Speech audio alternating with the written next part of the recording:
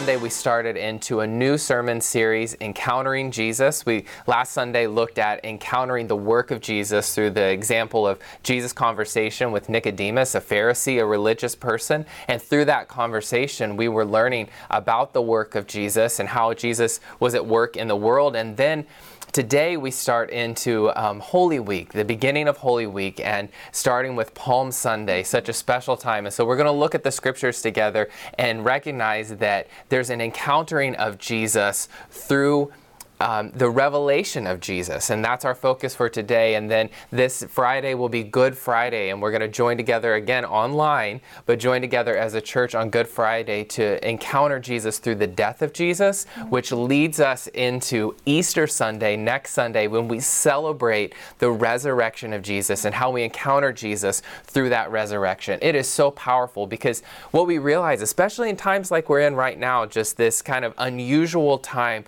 so unexpected, is that we live in this tension of death that leads to life. So many people think that the end of life is death, but the reality when we follow Jesus is that we are becoming alive in Christ, and that there is this hope that extends, yes, beyond this world, but it actually is a hope that is present here and now. And so that's what we hope you capture in your heart today. Let's pray together. God, we pause now and we ask you by the power of the Holy Spirit to remind us of who we are in you.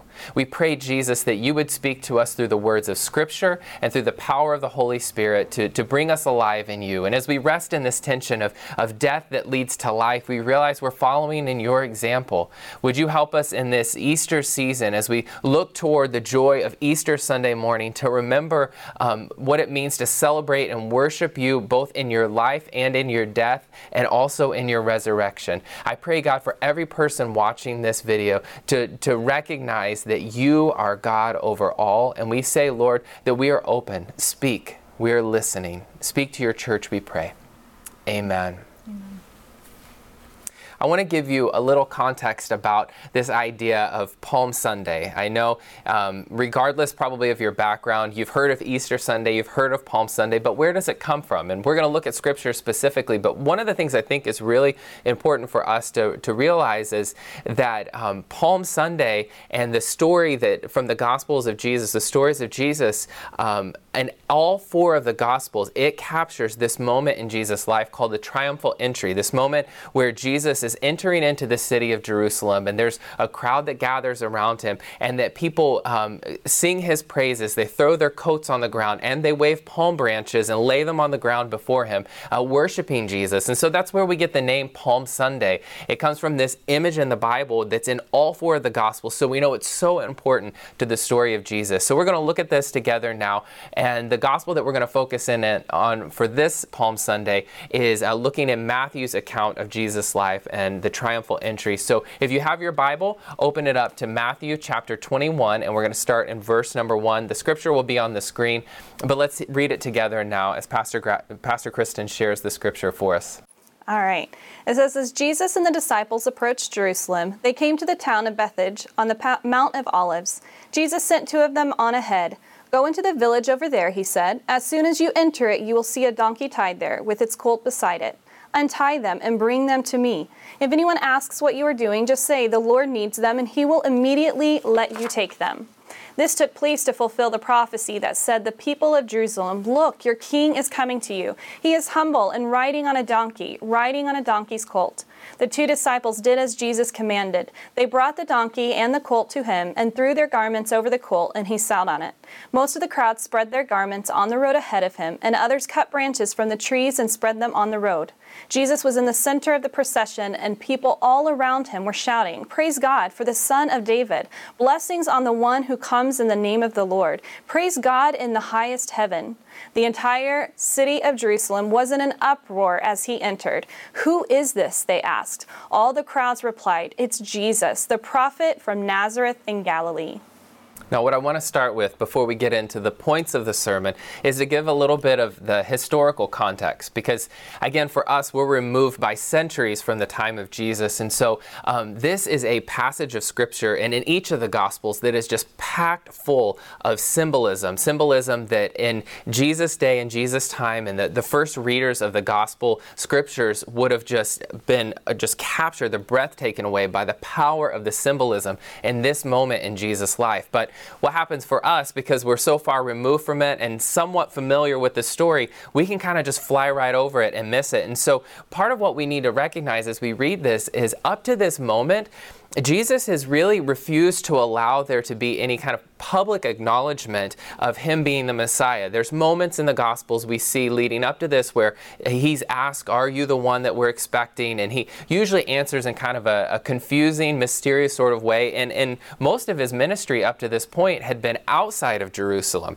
And so as he's entering Jerusalem, what he's doing is, up to this point, he's kind of avoided any engagement and conflict with the religious leaders, with the established religious system. But now, as we're just days out from Jesus' death, his arrest, his death on the cross, and then ultimately his resurrection, he's now stepping into the conflict that's going to create the moment of his arrest that starts us into that journey toward the cross. So in a lot of ways, this moment of Jesus entering into Jerusalem is just packed with symbolism, because I think the gospel writers want us to capture the power of what's unfolding here. Here's a few things to pick up from in that scripture. So the opponents of Jesus understood when he was riding in on a donkey, even the people gathering around and throwing their garments, their robes on the ground, waving palm branches, they would have recognized that there are implications of this that are directly symbolic of the Messiah that has been prophesied, that's been talked about, and it's starting to point toward Jesus being the Messiah. And I think that's where there's so much resistance by the religious leaders, where they decide, you know what, we've had enough. We need to arrest him and put him to death. And one of the things that happens, and this is what's powerfully symbolic that we kind of miss, is even the people gathering around and throwing their cloaks on the ground, it's a proclamation of Jesus being the king. This is symbolically something that would have happened for kings, for royal people, as they're entering a town, people coming out and worshiping, literally worshiping the royalty that is being displayed. Another place where we see something very symbolic is the waving of palm branches. In Jesus' time, in the ancient world, to wave palm branches and to lay them down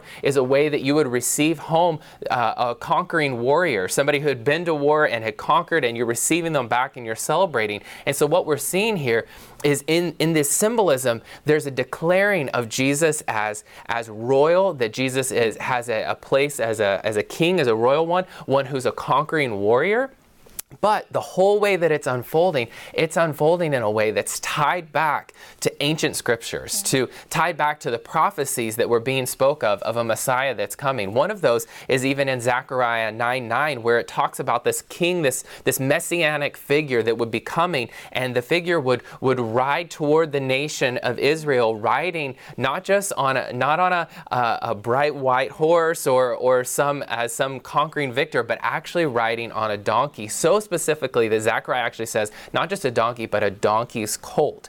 And so we see in Matthew's scripture and then in the other gospels this connection that Jesus is starting to fulfill exactly what's been talked about as the Messiah, this king, this royal figure that would come. Yet Jesus' way of doing it, and this is the way that Jesus does so many times, is he upsets and kind of upside down breaks their expectations of what that Messiah will truly look like. And so what we see in Jesus entering Jerusalem is not Jesus entering as this powerful Messiah figure, not one who's conquered at war, who has an army marching behind him, but we see a humble Messiah who's coming in such a humble and understated way, with his ragtag band of disciples coming along that are fishermen and doctors and tax collectors that are all kind of just following along with Jesus, and really not fitting the picture of what it would be to see a conquering Messiah come in. And so nonetheless, the people's response is revealing that there is an authority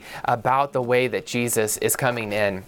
not just with the religious establishment have trouble with this, but even the political, governmental establishment would have trouble with it as well. Because in Jesus entering, this crowd starting to gather, soldiers would have been on edge. I mean, you think about, this is a display that would be the way that they would want to receive, the Caesar or Pilate or Herod as they're coming down the street. And yet crowds are starting to gather around Jesus. And so they would have been on high alert too, wondering, who is this guy? What is he up to? What is he trying to do here? And are we on the verge of some sort of riot, potentially even some sort of battle breaking out in Jerusalem? And so we have to see that tension started to go up. I think that's why the gospel writers capture for us that there was a sort of a chaos, a questioning. Who is this man? What is he saying? Like, what is starting to unfold here? And people asking, like, who is this one that is coming in on the donkey that people are praising because they've seen Jesus' miracles, they've heard the stories, and now here he is in Jerusalem. This is like such a powerful moment that we have to recognize that there's so much about the nature of Jesus that's being revealed. And that's why we talk about today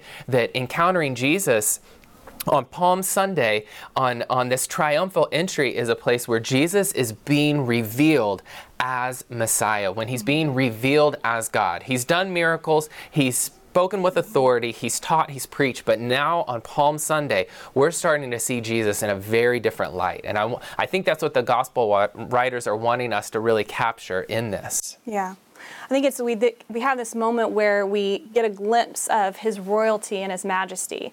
But in the glimpse of his royalty and majesty, we're not seeing it in, as Pastor Brad said, this kind of grand way of coming in on a white horse to save the day.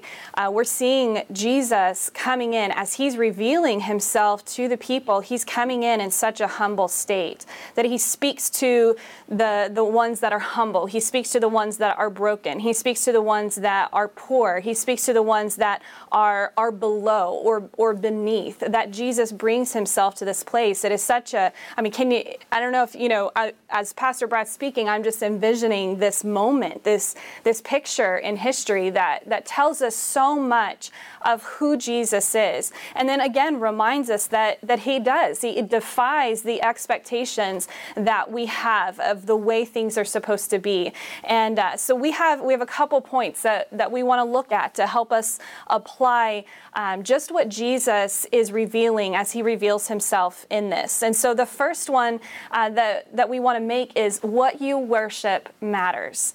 What you worship matters. The people have been following the work of Jesus enough to recognize that there was something, in fact, supernatural about this person of Jesus. I think it's so interesting that when you're looking at the stories leading up to this time, there's, again, so much tension and so much conflict between the Pharisees and Jesus. And then there's also curiosity and interest and engagement with Jesus from other people. And then there are the people who really reached out to Jesus, the people that were in need. Again, the people that were broken, that were in need of healing, that were in need of freedom, were in need of salvation, and they reached out and pulled Jesus close to them. So you have all these different types of people that are in the mix of this, but the realization is that you have people that are celebrating the entrance of Christ Jesus, their Messiah. They're singing praises and saying words like Hosanna, which is save us, oh God, save us. And so you have these people that have seen the miracles. They know there's something powerful going on about Jesus. The crowds were declaring Jesus' praises in the face of oppression. The Roman Empire culturally, to praise Jesus as Messiah meant that he was the one to free the people from the oppression of Caesar and Herod.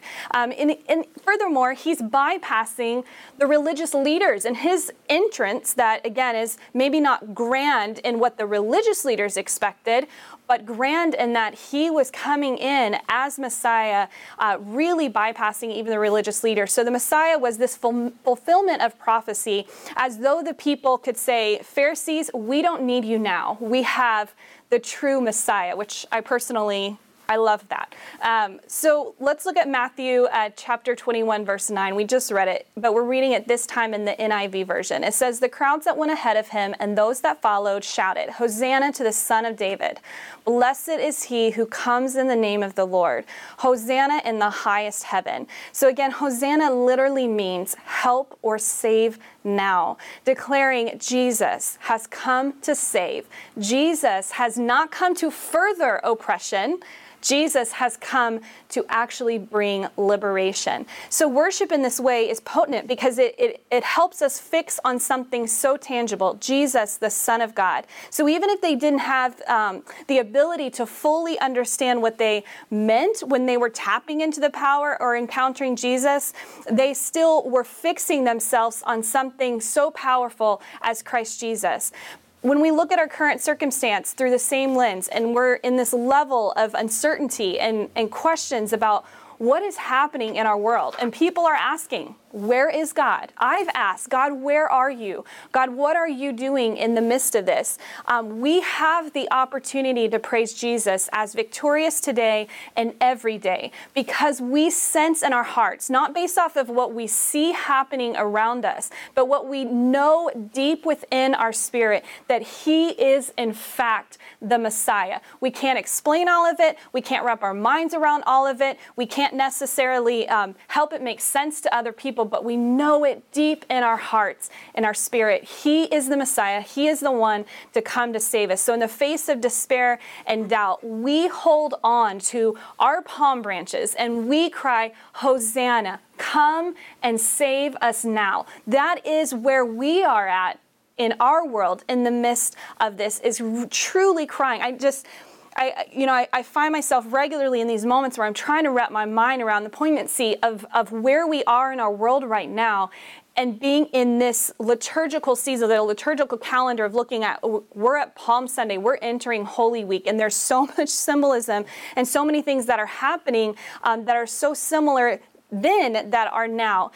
So we sing His praises forevermore. So who or what we worship matters. And I will say this as a challenge. This is something that is challenging my heart. Pastor Brad and I have talked about this, and we want to challenge you in this idea of who are you worshiping in this season? And what are you worshiping? Because it matters. You have people that stood in the crowd and they shouted the praises, Hosanna. They declared the words, God, come save us now. But I don't know that their hearts were actually aligning with the truth that they spoke in their words. I don't know that they even were understanding the truth that they spoke in their words. And so my question is, what and who are we worshiping in this season? Because the fact of the matter is that as we enter Holy Week, as we enter the Easter season, here's the reality. The church has always described Easter Sunday as our Super Bowl Sunday. Yeah. And the reason for that is that it's the kind of the biggest outreach event of the year. It's the time where everyone gathers together. Many people come and they attend a church service. Maybe you're one of those people watching that you're like, yeah, I don't go to church unless it's Easter Sunday and my family makes me. And so there's this kind of mentality in the church or the institution of the church that Easter is Super Bowl Sunday. And so I think all of us are a little dumbfounded and a little at loss, especially pastors and spiritual leaders, going, what are we going to do? We're not going to have all the Easter dresses and the Easter suits and getting best dressed and having all of our pictures taken and Easter egg hunts, the egg drops from the sky and all of these big, cool things that, yes, have some value and they're fun, absolutely. But here we are where things have been completely scaled back. And those opportunities have been removed and taken from us. And I think the question is, and it challenges us in the simplicity of this Easter season, who and what are we worshiping? So as we go into this Holy Week, challenge yourself. Was the Easter season in the past all about, for me, just attending a church service? Was the Easter season in the past all about going to the Good Friday service and taking communion because that's what I'm supposed to do? Was it about getting the Easter egg baskets and getting in a frenzy about the meal that we're going to cook for the day and how we're going to gather the family together and who's going to host it this year? And was it all about that?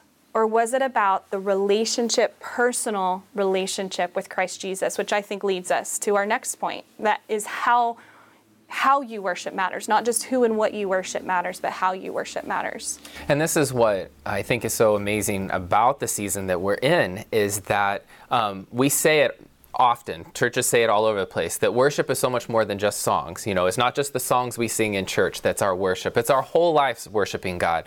And I think we're being tested now in this time in the church when we can't come together and just sing worship songs together and worship collectively together in a church service, but recognizing that our worship has to be something so much deeper and so much truer than just our ability to be able to enter into a sacred space, a sacred building together, and to collectively worship together through music, through hearing preaching, and those type of things, but actually coming to a place of encountering Jesus. And so, yes, number one, what you worship matters, and what is the true intent of your heart and the focus of your heart. But then secondly, how you worship matters. And this ties exactly in with what Pastor Kristen was saying. How you worship matters. And if we look back to that section of Scripture in Matthew, what we see in the very last verses there are the people's response to Jesus is entered. There's been kind of this a crowd gathered and they're singing his praises. And then look at this with me. Matthew chapter 21, verses 10 and 11. Scripture says the entire city of Jerusalem was in an uproar as he entered. And people were asking, who is this? And then verse 11, and the crowds replied, it is Jesus, the prophet from Nazareth in Galilee. Now, again, to our ears, this sounds like, okay, they're just describing who's there. But we have to realize that what they're saying is, it's the prophet from Nazareth. So, in one sense, they're being very respectful of Jesus. They're giving him some title and a position, but they're still describing him as prophet. So in one sense, it's respectful, but it's not fully reverent. It's like the crowds have come together. They see something's happening. They've heard of the miracles. Maybe some of them have even witnessed some of Jesus' miracles, but they're still seeing him through a lens of calling him prophet rather than recognizing that they are experiencing God in the flesh, the incarnation of God right in front of them, the manifestation of God that they can see, they can touch, they can see him sweat, they can touch the hem of his garment, as we see in other stories in the Gospels. Like, they have the ability to make physical contact with God, and they're missing it. They're just describing him as a prophet. And there have been many prophets through the Jewish history, and that's where the Jewish scriptures come from, is from the teaching and the writings of the prophets. And so in one sense, they're speaking very respectfully of Jesus, but they're missing a deeper reverence. And so in a way, we kind of come to this place of having to ask ourselves the same type of question and saying, are we doing the same thing where we encounter Jesus and we look for him more through a lens of God who meets my needs, who can meet my felt needs, as the one who feeds me, clothes me, protects me, covers me? Or are we asking ourselves, I'm encountering God in a deeper way, a truer way, a personal way. Jesus was offering a completely new and really revolutionary, powerful view of Yahweh, the God that the Jewish people had known for centuries. Now he's giving them a completely different way through his display of God who has come near, Emmanuel, God who is with us. God was no longer high above, removed with degrees of separation and through a religious structure that he could be encountered, but now God was this person who could be felt, touched, known, seen. So the crowds in one sense are like caught up in the praises of Jesus because they wanted to experience the miraculous. Maybe they had seen it, or their hearts were longing for the miraculous. But we have to ask ourselves, and we really don't have any way of knowing this, did they actually want relationship with Jesus too? Or did they only want what he could do in meeting their needs? And then, it begs the question for us, do we want the miracles of God? Or are we truly seeking a relationship with God? I think when our focus, like kind of going back to that first point of what you worship matters, ties so well, and it's so important how that connects to the second point of how you worship matters. Because if what you worship is more focused on the things that are tangible, the materialistic things, the things, again, that we can touch, see, feel, and sense. And that's what we've maybe even unintentionally idolized in our life. Maybe it's our financial status, it's our financial security, it's our career, our jobs, our family, relationships. Maybe it is the church, or it's what the church can provide for us. We begin unintentionally idolizing these things, inadvertently worshiping these things rather than the one who created us, rather than the one who provides the good things. And so if who we are worshiping or what we are worshiping is truly Christ, our Savior, where we're finding our contentment and our dependence upon Him, then I think that will then lead us, the overflow of that then leads us to a place of how we are worshiping Christ will be through a place of holiness and a place of sacredness, of reverence, and of intimacy, of realizing the love and relationship that we are experiencing in the personal nature of Christ Jesus, not just in what is being provided to us through Christ. So it comes back to this place of recognizing that we must worship God out of relationship, not out of results. I'm going to say that again because it's worth writing down. We must worship God out of relationship, not out of results. So we have to ask ourselves, can we say that my pursuit of God is based on my desire to know God? Or is my pursuit of God motivated by my desire to just see God's work in my life? I think we need to pause there again for a moment. Can we say my pursuit of God is based in a desire to know God, or is it motivated by my desire to see God's work in my life? And maybe you can even take a moment, we can pause for a moment, and if you're comfortable, you can chat in the chat box right there. Maybe what is God speaking to you right now? I can sense it in my heart and my spirit right now of what God is reminding. Sorry if I'm hitting my mic right now. I might be hitting my mic. But I can sense in my heart and my spirit right now of what God is saying to me of this right now. It's always a challenge to be focused and be abiding in that relationship with Christ that is more focused on who Christ is rather than what He can provide for me. But I think in this particular season, I'm being challenged more than ever before, literally all throughout the day, every single day. And I can imagine you probably are as well, being challenged of God.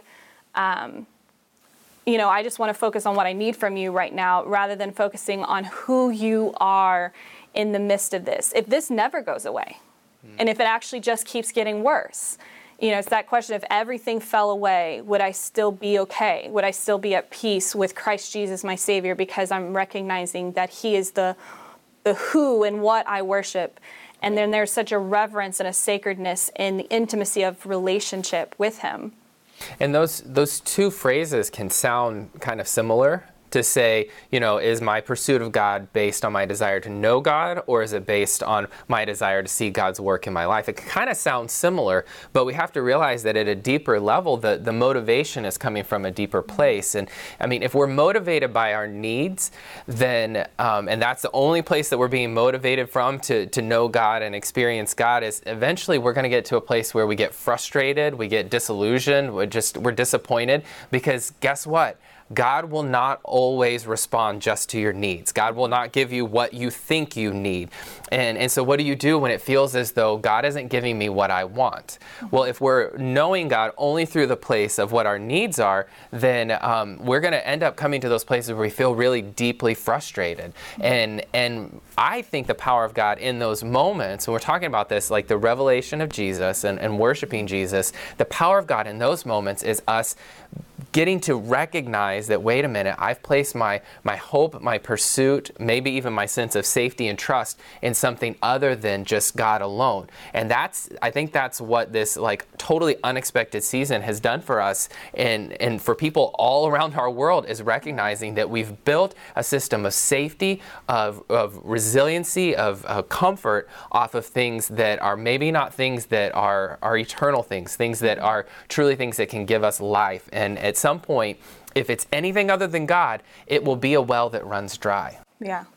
I think if we go back to considering who was in the crowd that day when Jesus came riding through, and they're all shouting, Hosanna. Maybe some of them were shouting, maybe some of them were just standing with their arms crossed. I kind of picture the religious leaders being really skeptical, maybe standing there with their arms crossed.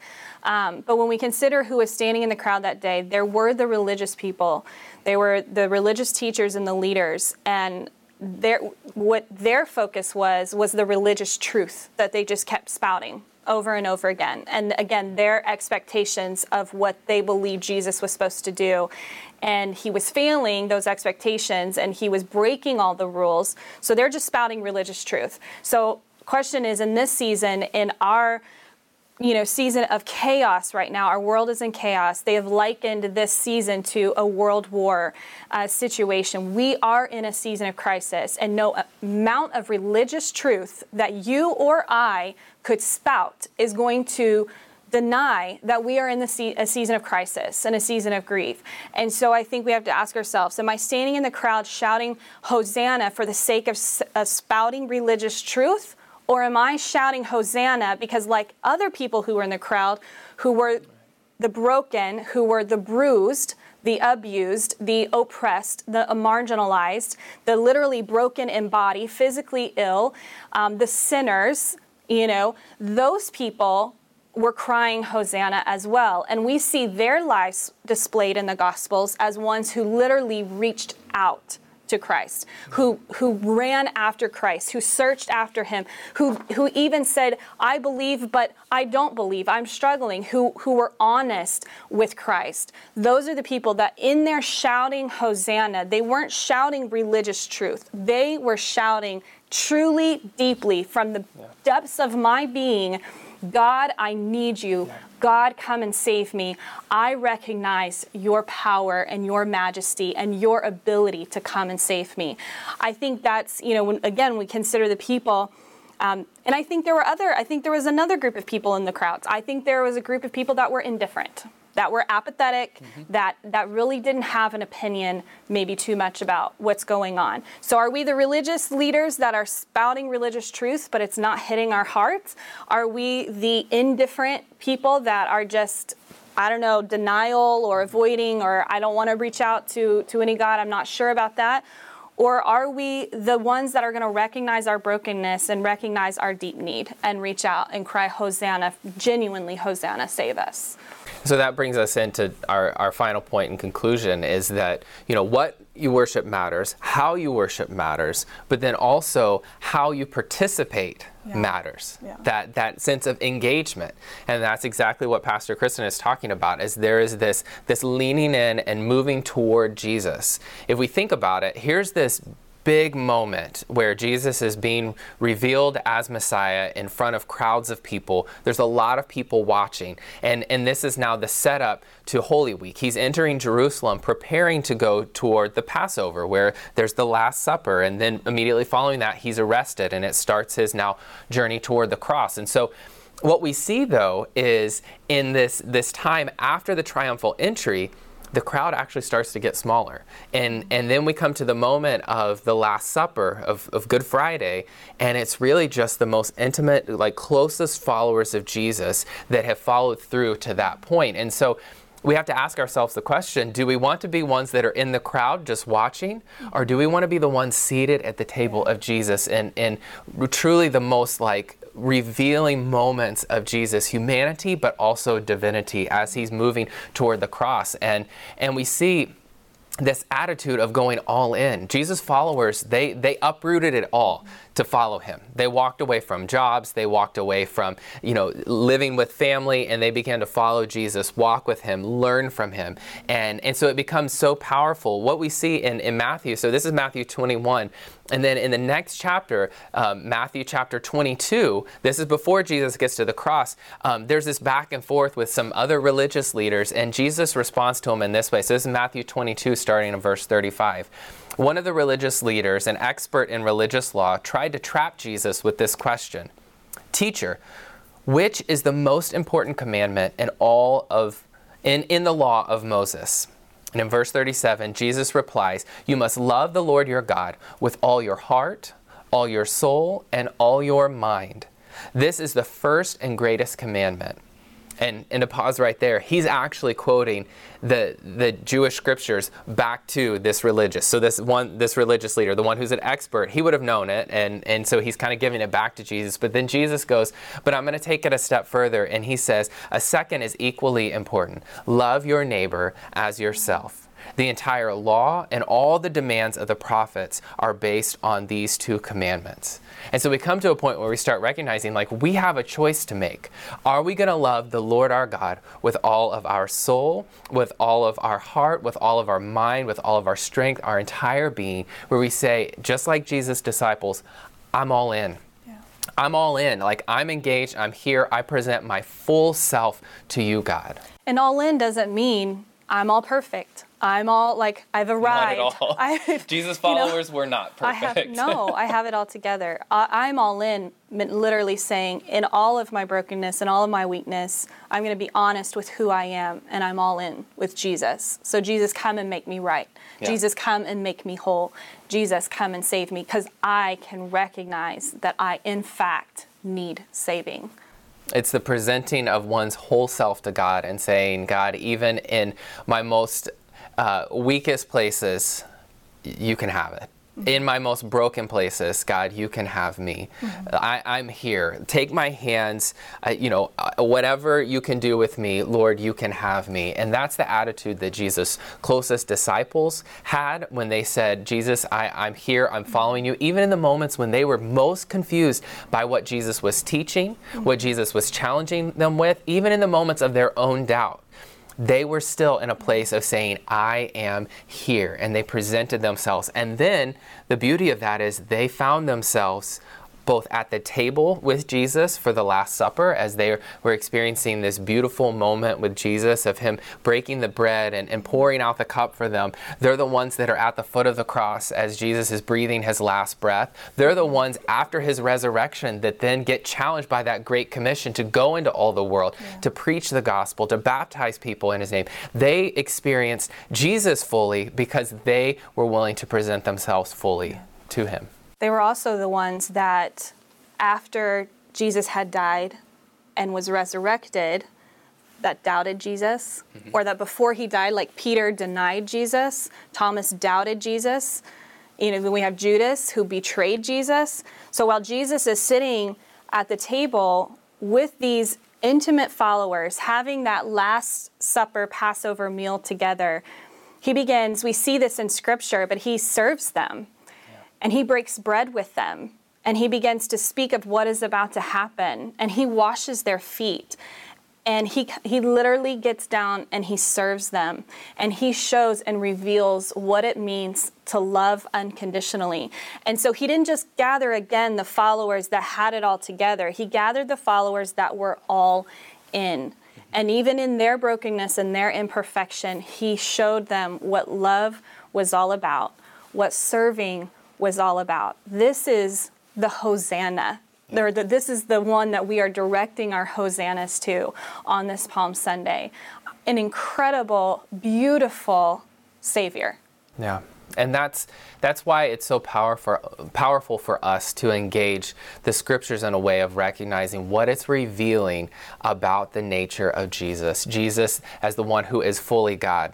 Here's what's so amazing about this moment. Like, if you look at the Scriptures in the book of Luke, the words that the crowd is singing to praise Jesus, they're using words like glory to God in the highest, praise him, the one of peace is coming. And those Scriptures, those words that the crowd is singing and praising and giving praises to Jesus, actually echo back to Jesus' birth, with the shepherds encountering angels who were singing glory to God in the highest, peace on earth, goodwill to all. It's a similar echo of praises to Jesus. And so then we have you and I sitting here today, and we have the ability to put those same praises on our lips and to glorify Jesus, to praise Jesus. But Palm Sunday is so much more about us giving worship to God just through our songs of worship and through a moment of feeling lifted up in an experience of worship through music or maybe through a church service. But it's truly us coming to a place of asking ourselves, what am I worshiping?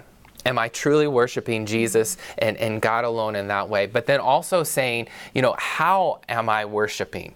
What am I truly worshiping God with all that I am? Am I truly worshiping Jesus as just solely a relationship with God, or because of what God could give me or what I feel like I need from God?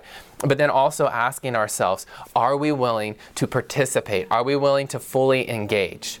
Because think of it.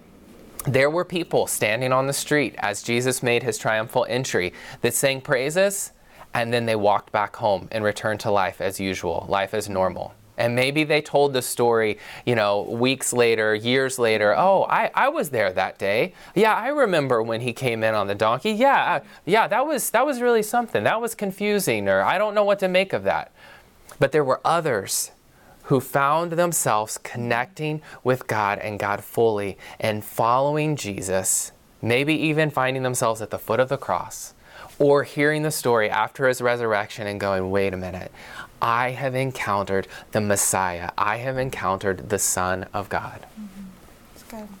It's good. So what I'd like to do now is bring us to a place of just concluding first in a prayer. I'm going to pray a prayer for us together. But I want to ask for you to maybe share in the chat box. And we find it's important to be able to chat and communicate because it lets us know, number one, there are many of us watching this video right now, so you can engage with one another. But maybe you can share in the box either a place where you're challenged by what you've heard this morning, or maybe something that's just totally encouraged you this morning that you needed to hear. And so take a few minutes and share that. And before the video ends this morning, you're going to have time to keep chatting. But also, if you would like prayer specifically from Pastor Kristen or myself, there's a button on your screen that you can click that will put you into a private connection just to Pastor Kristen or myself, where we can pray specifically for you. If you want to share something that's more private, more personal, we would love to be able to pray for you in that way.